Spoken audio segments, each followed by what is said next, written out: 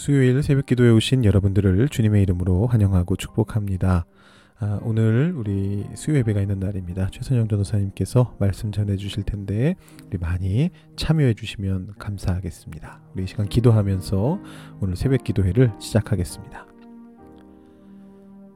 하나님 아버지 감사합니다. 오늘도 이 이른 아침에 주님 앞으로 나아올 수 있도록 우리의 마음을 이끌어 주시고 하나님 앞에 엎드려 주님 앞에 우리 마음을 내려놓고 주님의 말씀 앞에 겸손하게 우리의 마음을 열 수 있도록 이끌어 주시니 감사합니다.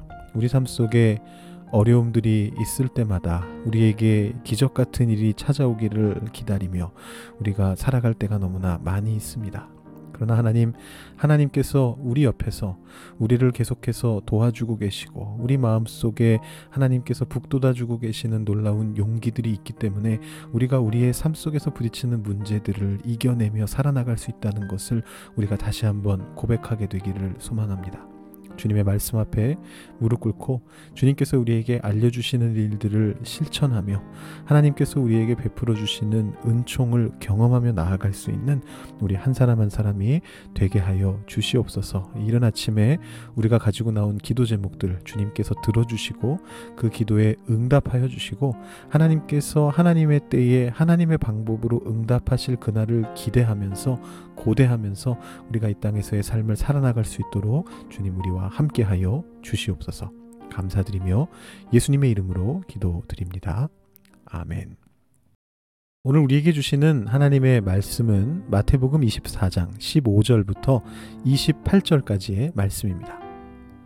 마태복음 24장 15절부터 28절까지 말씀을 봉독하도록 하겠습니다. 그러므로 너희가 선지자 다니엘이 말한 바 멸망에 가증한 것이 거룩한 곳에 선 것을 보거든 읽는 자는 깨달을진저 그때에 유대에 있는 자들은 산으로 도망할지어다. 지붕 위에 있는 자는 집 안에 있는 물건을 가지러 내려가지 말며 밭에 있는 자는 겉옷을 가지러 뒤로 돌이키지 말지어다. 그날에는 아이벤 자들과 젖먹이는 자들에게 화가 있으리로다. 너희가 도망하는 일이 겨울에나 안식일에 되지 않도록 기도하라. 이는 그때에 큰 환난이 있겠음이라. 창세로부터 지금까지 이런 환난이 없었고 후에도 없으리라. 그 날들을 감하지 아니하면 모든 육체가 구원을 얻지 못할 것이나 그러나 택하신 자들을 위하여 그 날들을 감하시리라. 그때의 사람이 너희에게 말하되 보라 그리스도가 여기 있다 혹은 저기 있다 하여도 믿지 말라. 거짓 그리스도들과 거짓 선지자들이 일어나 큰 표적과 기사를 보여 할 수만 있으면 택하신 자들도 미혹하리라. 보라 내가 너희에게 미리 말하였노라. 그러면 사람들이 너희에게 말하되 보라 그리스도가 광야에 있다 하여도 나가지 말고 보라 골방에 있다 하여도 믿지 말라.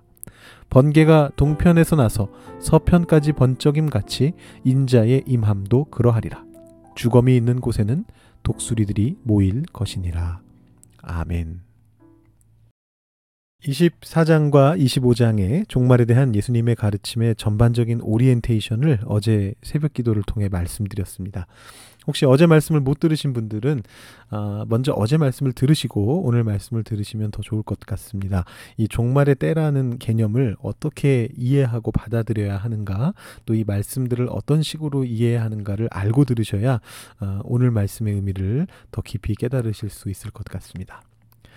종말에 대한 예수님의 가르침 두 번째 시간입니다. 여기에서 예수님은 제자들이 질문하였던 그 첫 질문에 대한 본격적인 답을 주고 계십니다. 여러분 그 질문이 뭐였던가요? 어제 말씀 2절에 있죠. 예수님께서 예언하신 3절에 있군요.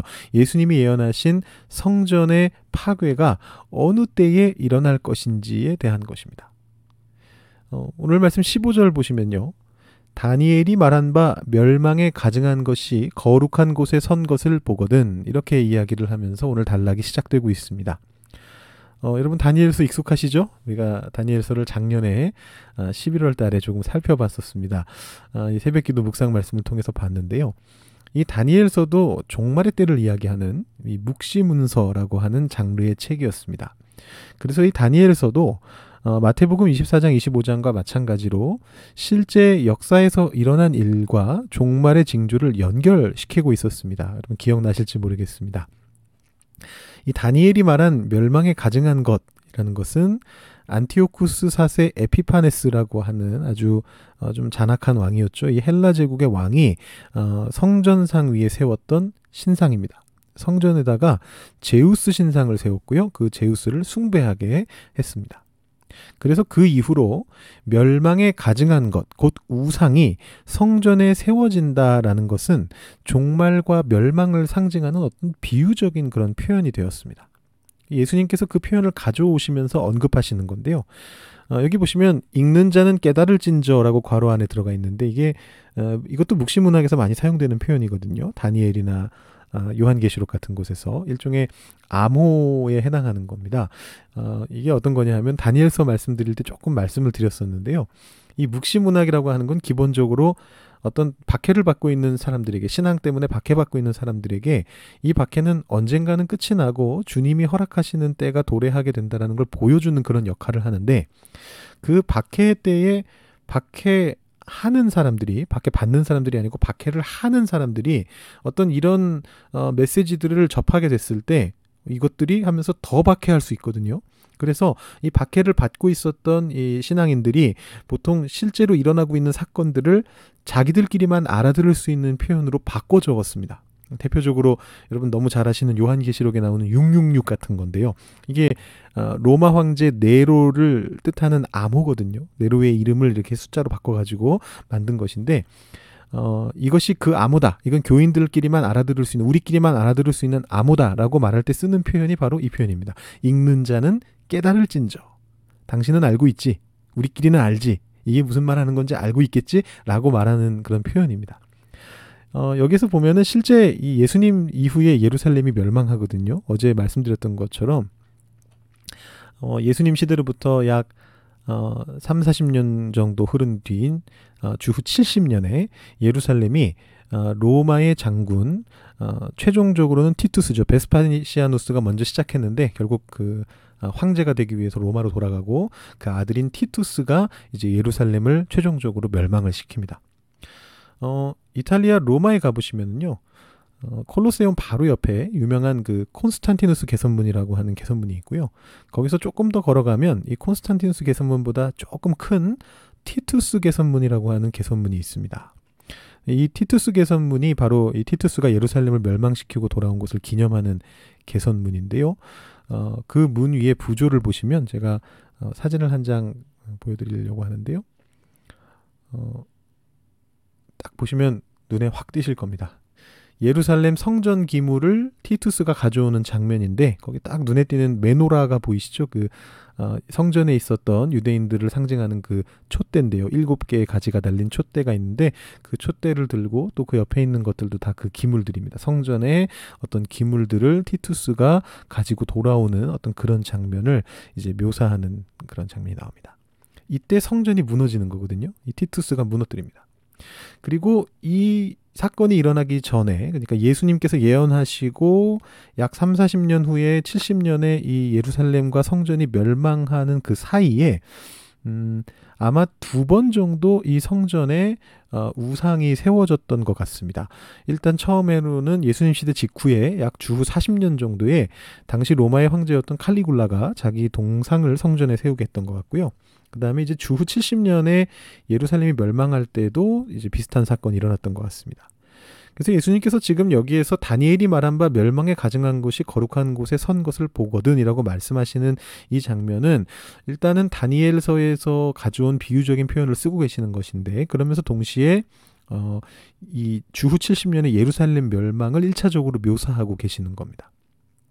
근데 이제 어제도 말씀드렸던 것처럼 이런 어떤 역사 속의 한 사건이 종말의 징조로서 그렇게 받아들여지는 것은 굉장히 복잡한 넓은 차원 안에서 그렇게 되는 것이지, 이걸 가지고 무슨 종말의 시간표를 작성하는 데 목적이 있는 건 아닙니다. 그러니까 여기서 지금 예수님이 이제 15절 이하로 쭉 이제 28절까지 조금 앞까지 이제 그 예루살렘의 멸망을 묘사하시는데, 그것이 이때 당시 이때 바로 어떤 멸망이 있었다, 이때 바로 어떤 종말이 온다, 이런 걸 말씀하시려는 건 아니라는 것이죠. 방금도 말씀드렸던 것처럼 예루살렘이 멸망하기 30년 전에 칼리굴라의 상이 세워지는데요. 그걸 보고 나서 이 예수님 말씀에 따라 그때의 유대에 있는 자들은 산으로 도망할지어다 이 말을 듣고 칼리굴라의 상이 세워진다 하고 산으로 도망쳤다면 그건 헛수고였겠죠. 30년 후에 멸망하니까요. 반대로 예루살렘 멸망 당시에도 아마 티투스가 상을 세웠던 것 같은데 예루살렘을 무너뜨린 후에 세웠습니다. 티투스 같은 경우는 그때 만약에 그 상을 보고 도망을 쳤다면 그땐 또 너무 늦었을 겁니다. 이미 다 예루살렘이랑 다 멸망당한 뒤입니다. 그러니까 여기서 지금 예수님께서 1차적으로 예루살렘의 멸망을 말씀하시지만 그 사건으로부터 어떤 발견할 수 있는 종말의 징조에 대해서 말씀을 하십니다.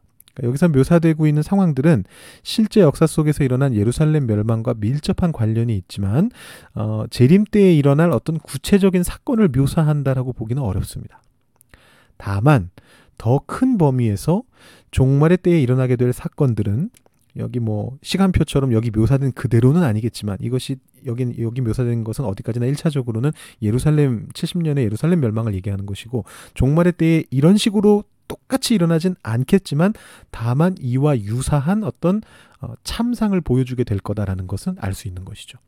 그러니까 어떤 의미로 이 예루살렘의 멸망은 이스라엘 사람들에게 있어서 마지막 종말의 때에 일어날 어떤 환란을 미리 보여주는 일종의 원형 같은 것입니다. 미리 보기 같은 것입니다. 그러나 다시 한번 예수님은 이것을 재림과 종말을 계산하기 위한 시간표로 사용하는 것에는 반대하십니다.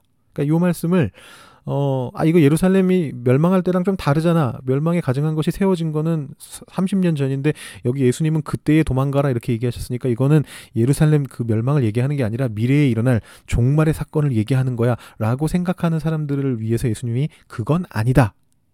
이 일들이 종말의 사건의 어떤 참상을 묘사해 주는 건 맞지만 시간표로는 쓰면 안 된다라는 의미를 담아서 이야기하시는 장면이 있습니다. 27절을 보시면요. 인자가 임하는 것은 번개가 동편에서 나서 서편까지 번쩍이는 것과 같을 것이다. 이렇게 말씀을 하시는데요. 이 번개가 정확하게 어떤 경로로 땅까지 내려오는지는 현대 과학에서도 미리 예측하는 게 어려울 정도라고 합니다.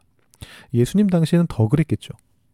이 징조는 징조고 종말은 종말입니다. 우리는 이 종말의 때를 살아가면서 여기 성경에 적혀있는 이 문자, 이 구절대로 실제로 일어날 거고 오늘 일어난 이 사건이 어제 일어난 저 사건이 이 종말의 징조야. 그래서 이제 시간표대로 이제 곧 몇 년 뒤에 며칠 뒤에 종말이 올 거야 라고 말하는 그런 미혹을 받지 않기 위해서 주의해야 됩니다. 24절에 예수님 말씀하십니다. 거짓 그리스도들과 거짓 선지자들이 일어나 큰 표적과 기사를 보여 할 수만 있으면 택하신 자들도 미혹하리라. 여러분 제가 어제 넷플릭스 다큐멘터리 지금 한국 사회에서 굉장히 이슈가 되고 있는 나는 신이다 라는 그 다큐멘터리 이단들을 다룬 건데요. 사이비 종교들을 다룬 다큐멘터리인데 그 말씀을 잠깐 드렸었는데요. 여러분 이런 것에 어떻게 미혹이 되느냐 하면 가끔 보면은 참 의아합니다. 이렇게 보다 보면은 어떻게 저렇게 허술한 얘기에 어떻게 저렇게 허접해 보이는 사람한테 이렇게 공부 많이 한 사람들 똑똑한 사람들이 저렇게 넘어가는가 이런 생각이 드실 수가 있는데요.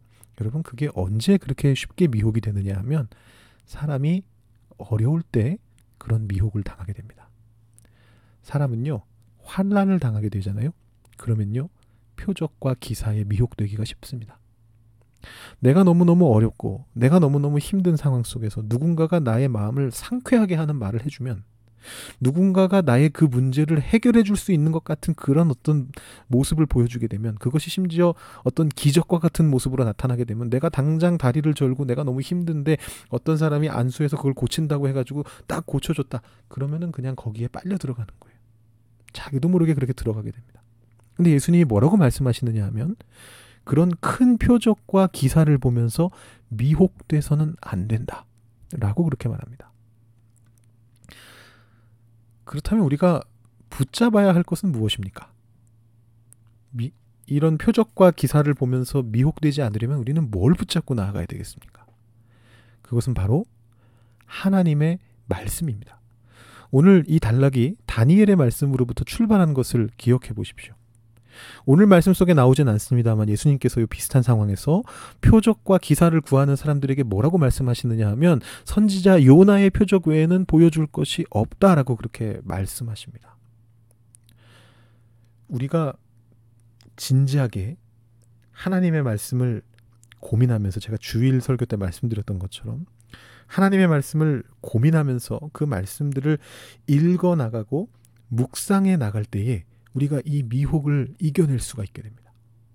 다니엘서를 읽고 요나서를 읽고 또 성경에 있는 많은 말씀들의 한 구절 한 구절을 묵상하면서 그 말씀 속에 있는 하나님의 참뜻이 무엇인가를 깊이 고민하면서 찾아내고 그 뜻을 찾은 다음에는 그거를 그냥 우리 머릿속에서 갖고 있는 것으로 끝나는 것이 아니고 우리 삶 속에 적용하기 위해서 우리 삶 속에서 살아내기 위해서 발버둥 쳐야만 한다라는 것입니다. 그래야 우리가 미혹당하지 않을 수 있습니다. 이 종말의 때에 이 사순절 기간에 계속해서 우리 복음서의 말씀을 읽고 우리를 위해 돌아가셨던 그 예수님의 고난의 길을 바라보면서 하나님의 뜻을 구하며 성실히 삶을 살아나가시는 여러분들 한 분 한 분이 되시기를 주님의 이름으로 축원합니다. 오늘 이 시간 기도하실 때 오늘 말씀 생각하시면서 우리 환난을 당할 때, 어려움이 있을 때, 우리가 무너질 것만 같은 때에 거짓 선지자들의 어떤 표적과 기사에 미혹당하지 아니하고 하나님의 말씀을 붙잡고 그 말씀을 깊이 묵상하고 고민하면서 또 하나님 앞에 무릎 꿇고 기도하면서 우리의 삶 속에서 주님이 주시는 것들을 누릴 수 있는 우리가 되게 해달라고 기도하시고 또 여러분들 기도 제목들을 하나하나 주님 앞에 내려놓으신 후에 오늘 기도 마치시기 바랍니다. 기도하시겠습니다.